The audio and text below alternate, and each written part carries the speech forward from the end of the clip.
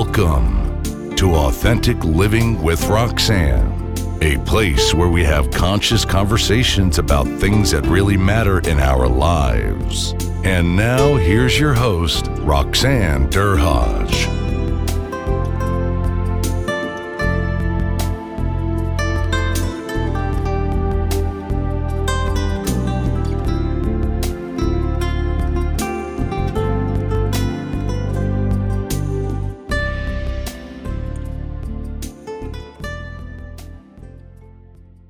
Hi, everyone. It's Roxanne Derhodge. Thanks for tuning in again today. Today, I have a special colleague, Penny Tremblay, who is a expert in dealing with conflict. And what she's going to do today is to talk about her concept called playing nice in the sandbox, where she basically deals with leaders in their teams across North America on how to deal with conflict. Hey, Penny, how are you? Hey, Roxanne, I'm great. How are you? Good, good. Don't you love going live with all the back and forth? Penny just got kicked off again. So thanks so much, Penny, for being on today. So now Penny has had a quite an interesting path, and her brand is playing nice in the sandbox, and it's such a playful way of thinking of conflict because quite literally, Penny, and I'd be interested to hear about how you created the brand. About all of us, really, I think, could do with skills of getting better at how to relate with others when things aren't going so well for us.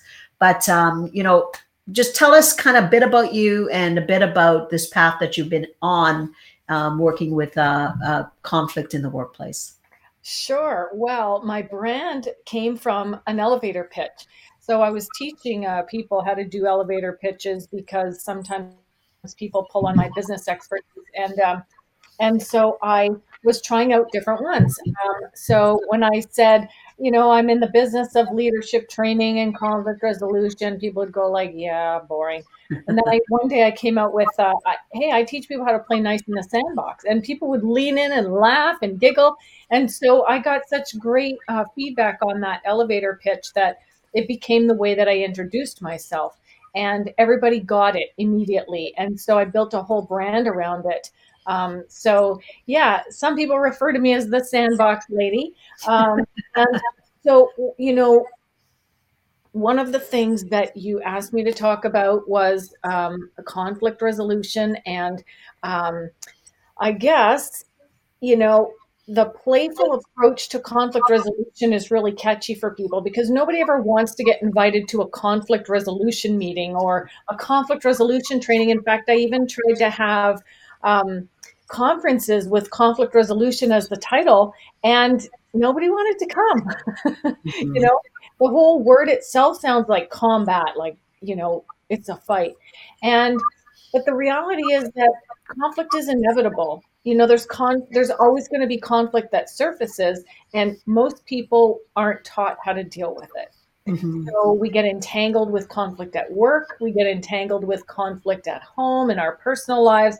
And one thing that really resonated with me was watching an interview of a couple married 75 years.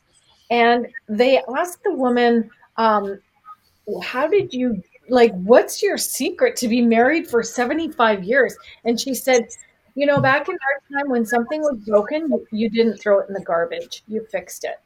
Mm-hmm. And it was like, that has never left me. We live in such a disposable society today. If we pull some nails out of boards, we throw them in the garbage. Back in the old days, they used to straighten those nails out because you might need them one day.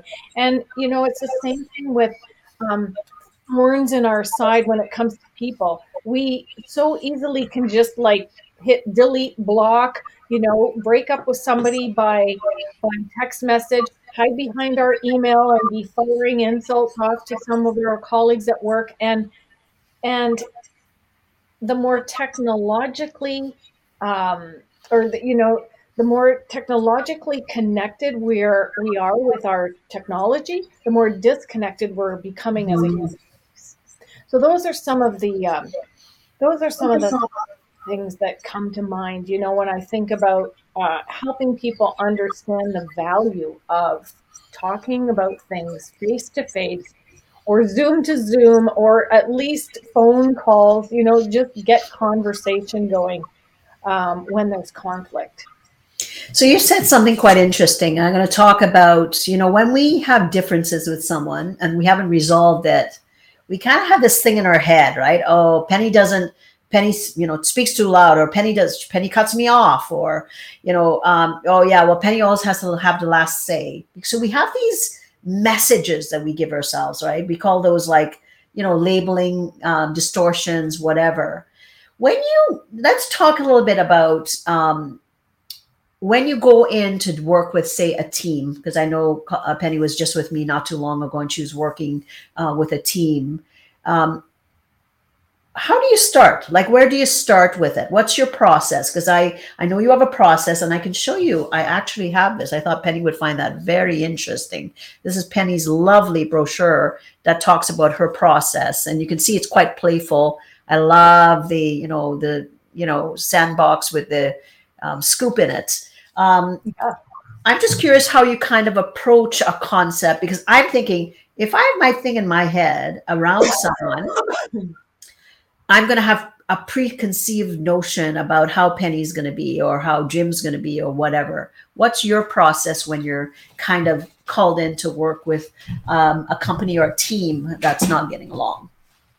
Well, I would start with step one of my sandbox system, which is conflict resolution. And, that just makes common sense when you're saying, what do you do when a company calls you for conflict? But a company doesn't always call me for conflict. Sometimes a company will call me for team building or leadership training, which is great. That's step two for me. But if there's conflict, we need to resolve that first, because you can't build a castle on quicksand. And where there is resentment, there can be no relationship. So what I do when somebody calls me in to work with a team on conflict is I meet everybody involved one-on-one first. Okay. So let's say the team is 8 people, or 48 people, whatever. Maybe it's only 2 people they want me to work with. I meet them one-on-one first, and I have a confidential conversation with them because I want to understand the problem from their perspective. It also helps me gather themes, but what I encourage people to do in that one-on-one conversation, after I think I understand the situation, is I always encourage conflict resolution from the inside out. And what I mean by that is that um, we're all responsible to create the life that we want to live and to create the relationships that we want, the quality of relationships that we want to have. Most people, when they're in conflict, they're blaming someone else. They're blaming circumstances on their boss, their colleague, the system, they're underpaid, whatever. And so what I think is the most important step, because I learned it from Stephen Covey, habit number 1 in 7 habits of highly effective people is be proactive, take responsibility to create the life that you want to create and stop blaming people, because when you blame, you're giving your power away. So you become powerless, less power. When you take responsibility, you recognize what's yours in the conflict. And that's really the only thing you can fix. You and I, we can't fix somebody else, right? You and I can fix you, but you and I, we can't fix him and him and him and her.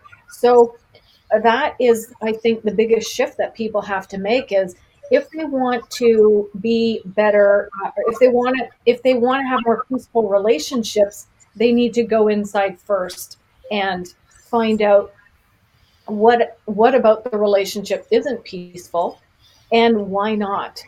And that why not has to be from an I perspective. When he says that, I get triggered rather than he makes me feel stupid, right? Or she is condescending when she talks to me. Rather than that, it's like I feel belittled when she speaks to me. It's taking responsibility, and then if people really want to get into the work, they can work more in more depth with me and start digging. And as a therapist, once people start digging, they find those past experiences that have created those stories in their mind, which create Mhm. those labels that you were speaking of earlier.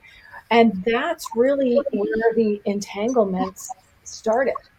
Mhm. So it's like reprogramming, rewiring, changing your story about things.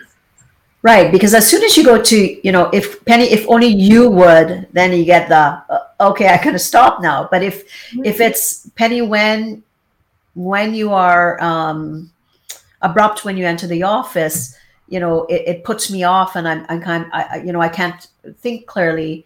Mhm. You enter the office a little bit, slower or quieter, and then you probably go, oh my god, I didn't even realize I did that. And then you Yeah, go, oh, okay. And then you're using the responsibility on you to your point, right? Because I think we hear the word triggers being thrown around a lot, but a lot of people really don't know what it is, right? right. Something happens, you tell yourself a story about the event, you make meaning and purpose to the what is happening, and Right. then there's a behavior, right? But if we don't have anybody to really talk it through, to your point, like to go to, well, how is it affecting me? It's my internal world. It may be right or wrong, but it's my internal world about how I interpret things. And then, then I respond to the person that's pissing me off in some way, kind of thing. Right. And it Yeah, becomes a vicious kind of snowball, right? that's right. That's exactly right. And one of the really common problems that people have in the workplace with each other is that they said good morning to somebody and that person doesn't respond. That is Mhm. so common. And I think to myself, okay, well, that's, you've said good morning to somebody. Um, why do you need that response? Oftentimes, I mean, it would be nice, but if you don't get it, does that make the person wrong? But we make up stories about it, like, oh, they don't like me, or oh, they're rude, or oh, it's because of something that I did 2 years ago, or they're just unfriendly, or they're snotty, or whatever. We make up assumptions that potentially aren't even true. Mhm. The Mhm. deeper question I would have for somebody is, why do you need it? Why do you need someone to respond? Sometimes I'll ask people who are so frustrated with a colleague at work, I'll say, um, how do you behave? How do you get, well, you said triggered, but how does this person's behavior affect you? Well, I don't want to be in the same room as them. I feel, I want to quit, whatever. I often say, what's your favorite flower? Hmm. So Okay. what's your favorite flower? Um, I think a hibiscus. Okay. So let's imagine that there was a vase of hibiscus on the boardroom table. Hmm. Hmm. Those flowers are going to be their beautiful selves, their color, their smell, their radiance, no matter who sits at the table. Hmm. So if we could just try to be more like our authentic selves, Hmm. despite what other people are doing and saying, we would be able to let a lot of minor things roll off our back, right? Hmm. Yeah, just to look at it for what it is, and all of us are so unique. And you know, with conflict, it's you're right. And we get more stronger in our position because we think we're right. And it's kind of that tug of war, right? Everybody's kind of pulling at each other, and nobody kind of steps into it. Most people go against it, and then that rope gets tighter and tighter. Right. So I want to talk a lot, about differences and diversity, because you know what, Penny, I know, being out there in the kind of work that you do, differences is one thing, Mhm. but diversity is a whole other, I would say, kettle of fish, probably a bigger kettle of fish based on what we're already dealing with differences. Yeah. So tell me kind of, how do you find that when you're working with people, is it around diversity that's the issue, or different ways of thinking, or culture, or what? How do you kind of, well, how do you deal with diversity if there's conflicts on teams? In the workplace, there's a tremendous amount of diversity because we have different cultures, we have different gender. Well, we have different genders, of course, but we have gender fluidity. So, somebody that used to be one gender could be transitioned into another. We have diversity in people's values. We have diversity in generations. We've got the baby boomers and the millennials, and so there's diversity in spiritual, values. There's all kinds of diversity, and I I know one thing for sure is that no matter where you fall into any of those spaces, we all want the same thing. Mhm. We all want to have a peaceful and content life. We all want to make the most amount of money in the least amount of time. And we want to be feeling like we're included and in on things. So I think it's wonderful that there's so much diversity in the world, in Mhm. the workplace, because we get to learn from each other. But I think the problem that we have is that we don't accept other people's differences. So Mhm. even like, well, one of the diversities I didn't mention is personality styles, Mhm. right? Yeah. Often causes conflict because somebody is like very direct, short and to the point, and somebody else is like the touchy feely, likes to have the compliments, the before and after, and you know either one isn't right or wrong. And this is one of my own personal conflict resolution tips and strategies that I've almost mastered is losing judgment. Like I've stopped judging things as right or wrong, Mhm. black or white. Um, and of course, that's very easy to do in conflict resolution work because I don't have any emotional investment in it. When I'm emotionally invested in something, I'm not as good as I am when I'm um, a mediator. But yeah, it's about not expecting people to be just like us. It's Mhm. allowing people to be who they are, allowing them to be human, and allowing them to be different, and not expecting that we have to be the same. Because if we were all the same, the world would be a much less exciting place. But Mhm. it causes a lot of conflict. We think, well, why are they doing that like that? We wouldn't do it like that. Mhm. Okay, does that make them wrong? Does that make us wrong? No, it's just different, right? So what I hear then is really, I mean, to put it bluntly, we all have different perspectives. Your reality to my reality. Yes, we're female. Yes, we do the, similar kind of work. But your background, growing up in Canada, and I think rural, me in Trinidad, kind of extended family, Right. different culture, all those different things. There's going to be lots of different things, right? But again, it's about commonality, right? It's about what is the common goal. And oftentimes when teams get together, they have a common, potentially a common outcome, but the way to get to it is often where the conflict might develop, or maybe different personalities, like the introvert versus the extrovert, or the microscopic person versus the big picture person, or those, maybe one cultural person doesn't speak as much, the other person you can't keep quiet. So there's lots of moving parts in the team. I'll say it's like a family in a way, because it's a system, and a family is a system, like a company is a system, like a team is a system. And we have to figure out, kind of, what are the rules, what are the roles, who negates who helps out, how we're going to clean up, like, quite literally, how we're going to clean up the sandbox before we Yeah, get playing in it. right. And I think you're right when you say you can't build, a new foundation, Right. on moving sand. Can't You build have to a create, castle on yeah, quicksand. You have to. build a castle in quicksand. You have to get firm ground. But that means that you have to level off that playing field in order to start building again. And I oftentimes, I don't know, you tell me, sometimes teams have never spoken at this level, right? Yeah. Where they had to look at things at a deeper level to say, well, why is it that, when so and so takes the lead because nobody else takes the lead, it's good sometimes, but sometimes I don't want them to take the lead. So it's to really kind of hash that out and talk about the intention behind behavior, which most people oftentimes don't sit down and talk about. But when there's conflict, then everybody kind of goes in their corner in their camps, and there's alignments with one person. Not Penny and I are a lot alike, so maybe we might talk about things a little bit more. And I often say it's about leveling it off so that everybody can start having the same conversation at the same time.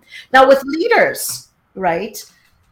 If it's a leader that people are having issues with, how do you approach that with the work that you do? That's such a great question. I include the entire team. But it's a common question when a leader will say, "Should I be there?" Well, yeah. Do you want us, do you want us sorting things out without you? Like, no. We're Everybody going to has teach your to be team there. some things, but you won't know what we taught them, and then Yeah, you're going to have to go back exactly. and lead them. Yeah, yeah. And that's the power of the group conversation, is that Mhm. when I facilitate that, everybody has equal opportunity to speak and listen to each other. And I actually learned the circle approach from Indigenous um, people. And in fact, mediation actually comes from Indigenous tribal leaders bringing their people together to sit in circle to resolve social conflict. So, thousands of years ago, this was already happening. In my mediation work over the decades, I was privileged to be working with many Indigenous communities, and the circle is, it's no stranger to Indigenous people. It's very equal. There's no beginning and there's no end, and there's no hierarchy, and everybody has an equal say. But Mhm. also, oftentimes, an object would get passed around so that people know whose turn it is. I personally don't do that. I put a spiritual object in the center of the circle, just sometimes for something to look at more so. But depending on the group, depending on the area, sometimes it's some cultural some cultural symbol, or some medicines like sage or cedar or something. And so the purpose of the circle is really to give everybody an equal opportunity to Mhm. share. Yeah. And the leader, I often ask to lead us off, because from there we can move from person to person. But it's interesting what happens when you create that even playing field for people to dig. And I often ask the leader beforehand to, I say, I'm going to ask you to lead us off, but also I want to ask you what you've contributed to the team conflict.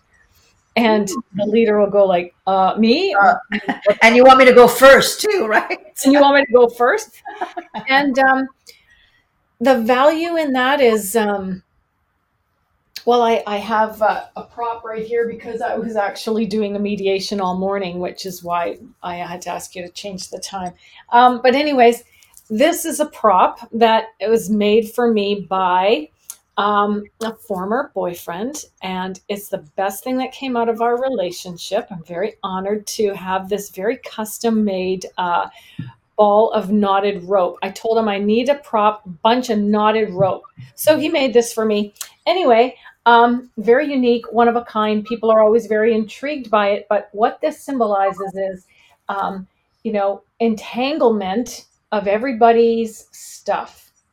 So Mhm. if everybody in the workplace or in the department, has all this stuff entangled, this symbolizes it. And I say to people, if everybody could just reach in and take their piece and say, you know what, this is mine and I own it, and I'm sorry and I'm going to do better. If everybody could do that, there'd be nothing left, right?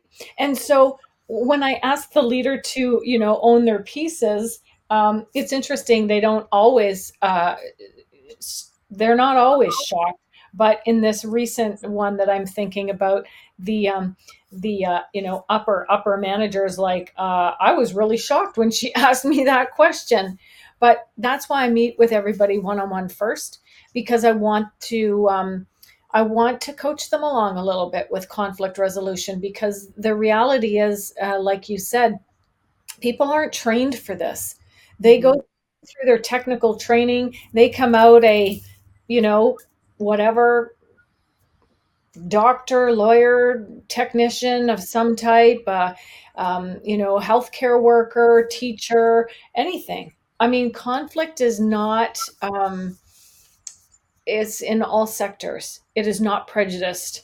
It will affect any team anywhere. And so the reality is that we're not taught how to deal with it. Years ago, people used to get a lot of social and value-based education from church and from strong family units. And those aren't as strong as they used to be. So where are people learning how to resolve conflict? Well, I'm not really sure, because like, I mean, Instagram memes, like, no, you learn how to work through things by going through the discomfort of working through things. I always say there's only one way through conflict, and that's through it. You can't go over it or around it or under it. You have to go through it, and it's uncomfortable, but you come out the other side of that and you're feeling a great amount of peace, and you're feeling more expanded. You're feeling like you understand yourself and the other person or people or corporate objectives or something better. And so I often say there's no such thing as a failed relationship as long as you're learning the lessons. Absolutely. Maybe uncomfortable, but you're always progressing along. And I mean, any Right. relationship that's healthy has conflict, because when I would coach people and they would say, we don't have any conflict. And I say, okay, well, I'm going to give you the first hour on me, because I want you to get it all out. Because if you don't consistently talk about differences, and I think a lot of times people think they equate conflict with something extreme. They don't recognize that every time, if you discuss little things, it doesn't have to become a cumulative, big cloud, because now you've realized, hey, this is bothering me. Can we, next time we have our little chit chats, that can we chat about this? Then it doesn't create that big snowball. But like you said, where would people, they would have either learned it potentially, growing up, or in relationships. We learn how to be in relationships and to deal with differences. But where else, do people go up and buy books? Do they, maybe they listen to podcasts like these now, but again, until it shows up somewhere, and there's obviously it's adverse, then you call in somebody like yourself that's the expert to really help them through. So you kind of like you said, you interview everybody, you have a sense, you coach them, then you do the circle, and then what's the next process after that? Well, in the circle, that's basically the facilitated group discussion, whether it's 2 or 50 people, and then we make commitments. And they make commitments. I write them up, and then I meet them for a follow-up session.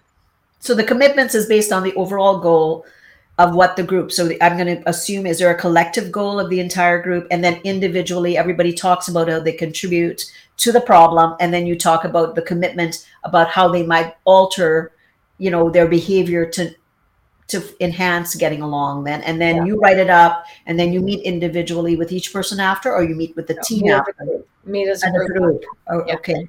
What if there's somebody that's kind of saying they're going to go along? You maybe get 1 or 2 of those, maybe periodically, and they say all the right things and they give you the commitments. Yeah, Penny, but they don't go along. How do you deal with those people? Well, that comes up in the follow-up session, right? Okay. How's it going? Everybody's responsible. Everybody is accountable. And, as a mediator, the first thing that I need to ensure as a mediator is that everybody involved is committed to something new. If 2 people aren't committed to change, then I can't help them. So I will stop the process and, gladly hand them their money back and say, oh, okay, then keep your problem and good luck with that. I mean, that's never happened, but it has happened that I've had to put that on the table. Like if people aren't really committed or working towards something, I say like, you know what? If you guys just want to call this process off right now, I'll cut you a check for your money back and we can all just Mm-hmm. keep on keeping on, because where there's no change, there's no change. I Mm-hmm. can't do your push-ups for you. But I'm really in the mediation process, the actual facilitated conversation. I'm just a facilitator of the conversation. Um, I'm gifted enough to know what to say and skillful enough to know how to say it so that people feel engaged and open and safe. Um, and I can't say that I've never made any mistakes. But what I would recommend to the average viewer who's watching this is that in workplace conflict, the onus is on the employees to get along. So if Mm-hmm. Penny and Roxanne have a problem with each other, it's up to Penny and Roxanne to work it out. If Penny and Roxanne attempt and can't, then they can go to their supervisor. Mm-hmm. Problem is, a lot of managers and supervisors don't know how to manage conflict. Right. So, all the way up the line, the problem is that they are afraid of it. They don't know how to manage it, and they don't know how to reach out for help and who to reach out for help to. Workplace investigations are legislated if there's a formal complaint Mm-hmm. filed in a workplace. And workplace investigations are very expensive. Some companies have the opportunity to do them internally, and others need to hire investigation companies, which are very costly. And I don't do investigations. I think that if people would contact me first, there might not need to be an investigation. If people have had an investigation, they really should contact somebody like me after to put the relationships back together again, because it's like after an investigation, it's such an intrusive process, but it's shh, shh, shh, Yeah.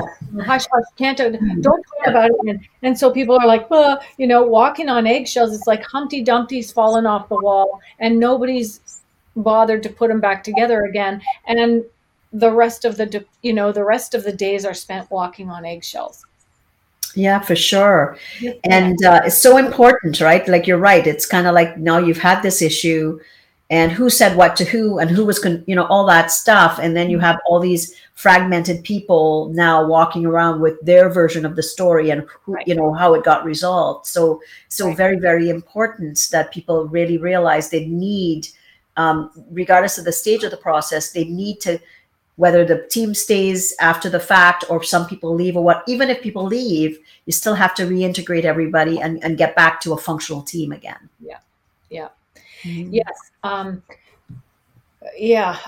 Even when the investigation is finished, it's extremely confidential.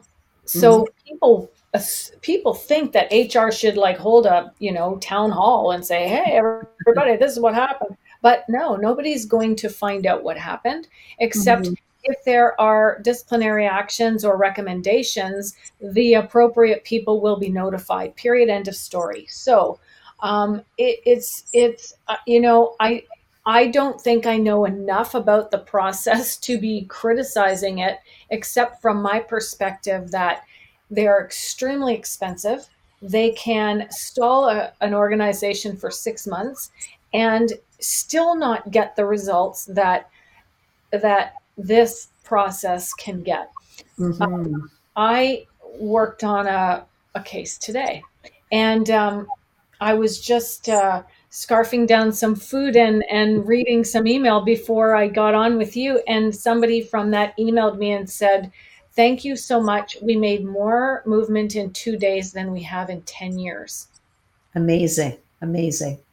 And So, there's only go one ahead, thing Penny. worse Sorry. than being in conflict for 10 years, and Mhm. that's one more day. Yeah. 2 days of really focusing on it. So I know we talked a little bit about superpower. So let's talk a little bit about if I decide that I want to get better at conflict, Penny, what would you say would be one or two maybe superpowers that I should be focusing on so I can take those skills with me wherever I go to help me with conflict? Okay. So I think that, one of the most important things to know is, in my definition of conflict, is that conflict is the absence of peace. So you mentioned it earlier when you said some couples don't think that they have conflict, but they do. They just work through it regularly, so nothing ever mounts up to being something significant. I think that when we talk about conflict in general, there's many types. Like there's inner conflict, right? Mhm. And then there's external conflict. So the more that we can work on ourselves, the less we have to get entangled with other people. Okay. Mhm. Let's say we're talking about we're in conflict at work with somebody else. What's the superpower? Is, in my opinion, is confrontation. And the word sounds intimidating. Have a conversation, confront it, challenge it. Don't sweep it under the carpet. It's only going to fester there. So Mhm. the most important thing, in my opinion, is that you are moving through it. You know it's Mhm. there. It's a knot in your gut, or some people feel it as like they want to throw up, or it's a weight on their shoulders, or it's pain in their chest, or whatever. Know your feedback from when you are in conflict, and commit to doing something about it quickly. So Mhm. there's that 24-hour rule that a lot of hockey parents are learning about. When you're all fired up, you've got to wait 24 hours, and I really agree with the idea that if our emotions are flared up, we're not going to be peaceful. And we want to try and have a productive conversation. So Mhm. give yourself time. Give yourself a timeout. Even if somebody says, "I want to talk to you right now," and you're like, you could say, "I need some time." And whatever you're going to commit to, make sure you stay committed. So if you're going to say, "I'll meet you tomorrow morning," or "I'll meet you at the end of the day," stay committed to that. Uh, Mhm. I would highly recommend, if possible, if your emotions will allow you to uh, deal with it before the end of the day, because then you can have a peaceful night's sleep. And we know how valuable that is. Um, so confront it. Ways that you can confront it is, you can you can be aware of what in your perspective has happened or is happening, and how it's affecting you, and take personal responsibility for it. So when you're talking about it, you're not like, you this and you that. It's more like, I feel sad when, or it hurts me because, or I feel insecure in my job, or whatever. It's I. But even before that, you have to get people to the conversation. You have to get them to the table. And one of the things that I have, if you'd like, I'll give it to all of your listeners. Just a one pager of conversation starters, but they all carry through one theme. They're invitations. Mhm. The easiest one is, "Can we talk?" Mhm. That's an Yeah. invitation, right?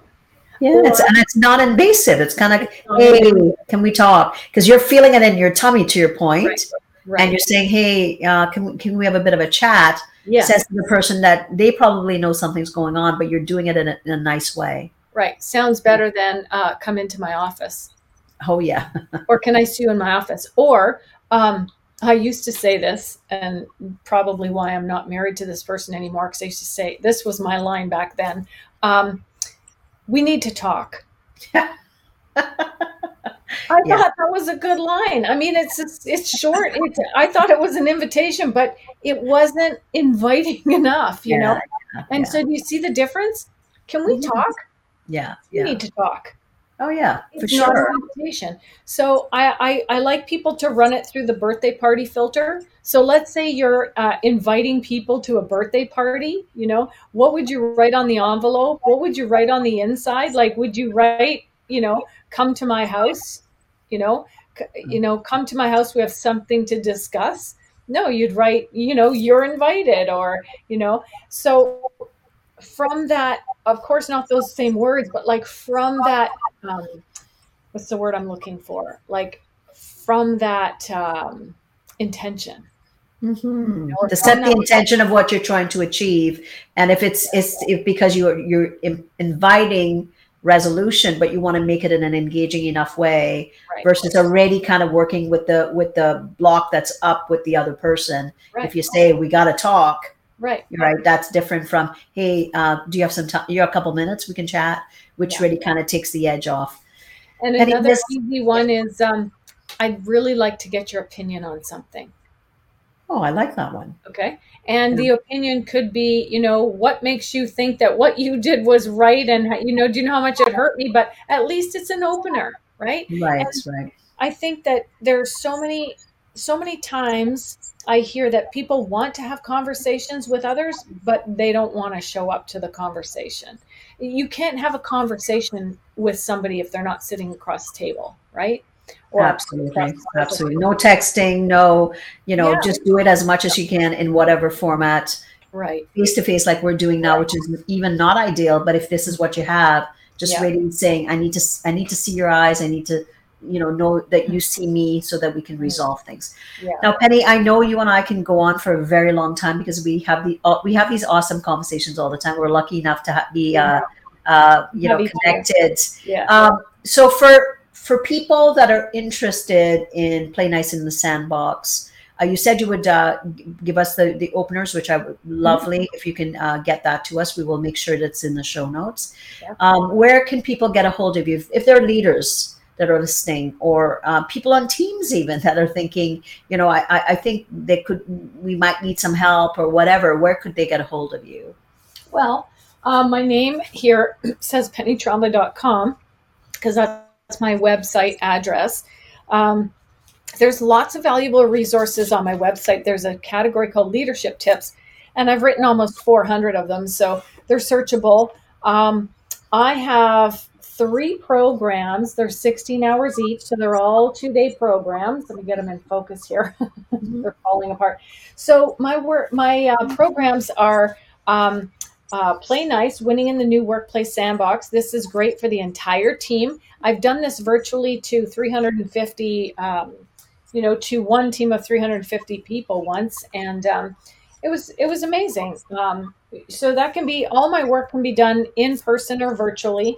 I've got this follow-up to that one I just showed you. It's called Relationships and Conflict Management for Managers and Supervisors. This is really valuable, and sometimes it's a great place for an organization to start if they want to train their leaders on how to avoid the biggest mistakes. And then I have one on mental health and wellness, and this one is very special. It's rooted in the 7 grandfather teachings because I work with Indigenous people on this one. But the 7 grandfather teachings are amazing for learning principles to live by that are nature-based. So, like the wolf and the beaver and the bear and so on. So, anytime I bring out spiritual things for audiences, I get thanked because people say, I didn't realize how much the spiritual aspect of my life was missing. So, I don't pitch any one denomination, but, I think that when people acknowledge a power greater than themselves, they can get through some of these difficult conversations. This is right on my website. It's called The 5 Biggest Mistakes Leaders Make When Conflict Surfaces and How to Avoid Them. This is right on the main page of pennytremblay.com. I highly recommend you download this. It's a quick read. You can read it over a cup of coffee. 5 biggest mistakes if you're a leader. Avoidance being number 1. And so those are some ways that people can get a hold of me. I have recently developed a Play Nice formula, which you can download, and you can work through a conflict on your own. Like the 8 steps in my Play Nice formula. So I have lots and lots of resources. I love helping people. I give everybody I work with a business card. It's called their Peace Pass. And I say, call me anytime you're struggling. I don't like people struggling for long. And sometimes we just need, a third party to vent to and to help us sort our stuff out, as you know, because Roxanne, you and I use each other often for that, right? So Sure. the problem is that in the workplace, when you start going to other people with your problems, it can go from venting to gossip pretty quickly. So, consider reaching out to somebody like Roxanne or myself who can help you take the higher road, or at least get out of that cesspool of negativity and not be swimming along with people who are just as negative as you are about a certain situation. And also for leaders, I recommend, getting involved in a group of other leaders regarding how to manage conflict. And I do have a master class for people. So I have lots and lots of resources. Thank you so much for asking about all of the things that I've been working on. Well, for anyone listening, reach out and have that conversation with Penny. So what am I taking away? I think it's just reinforcing that concept of the languaging around I versus you, and to just use the basic concept of hey, can we have a bit of a chat? Those are some basic things, but really, really so necessary. So for everybody, I'm releasing my new book on May 12th. It's ROR, Return on Relationships. And I'll be doing a live podcast with 4 CEOs on that particular day. And I would love for everybody to attend. But in the interim, if you just want to assess your relationships and how authentic you are in those relationships, go to roxannederhodge.com/quiz. There'll be a quiz that you can walk through, and we'll send you the results so you can kind of know where you kind of sit, and areas that you're doing well in. Fantastic. But if there's some areas that you can do and need some help with, I'm available to do that. So again, Penny, thanks so much for coming in today. Penny had a busy day and was still able to fit us in. And again, for everyone, thank you for being here, and we'll chat with you again next week. Take care. Thanks for tuning in to Authentic Living with Roxanne, creating the space for positive, healthy change. Roxanne is a keynote speaker, psychotherapist, and coach. To work with Roxanne, visit roxannederhodge.com/blueprint. We'll see you next time on Authentic Living with Roxanne.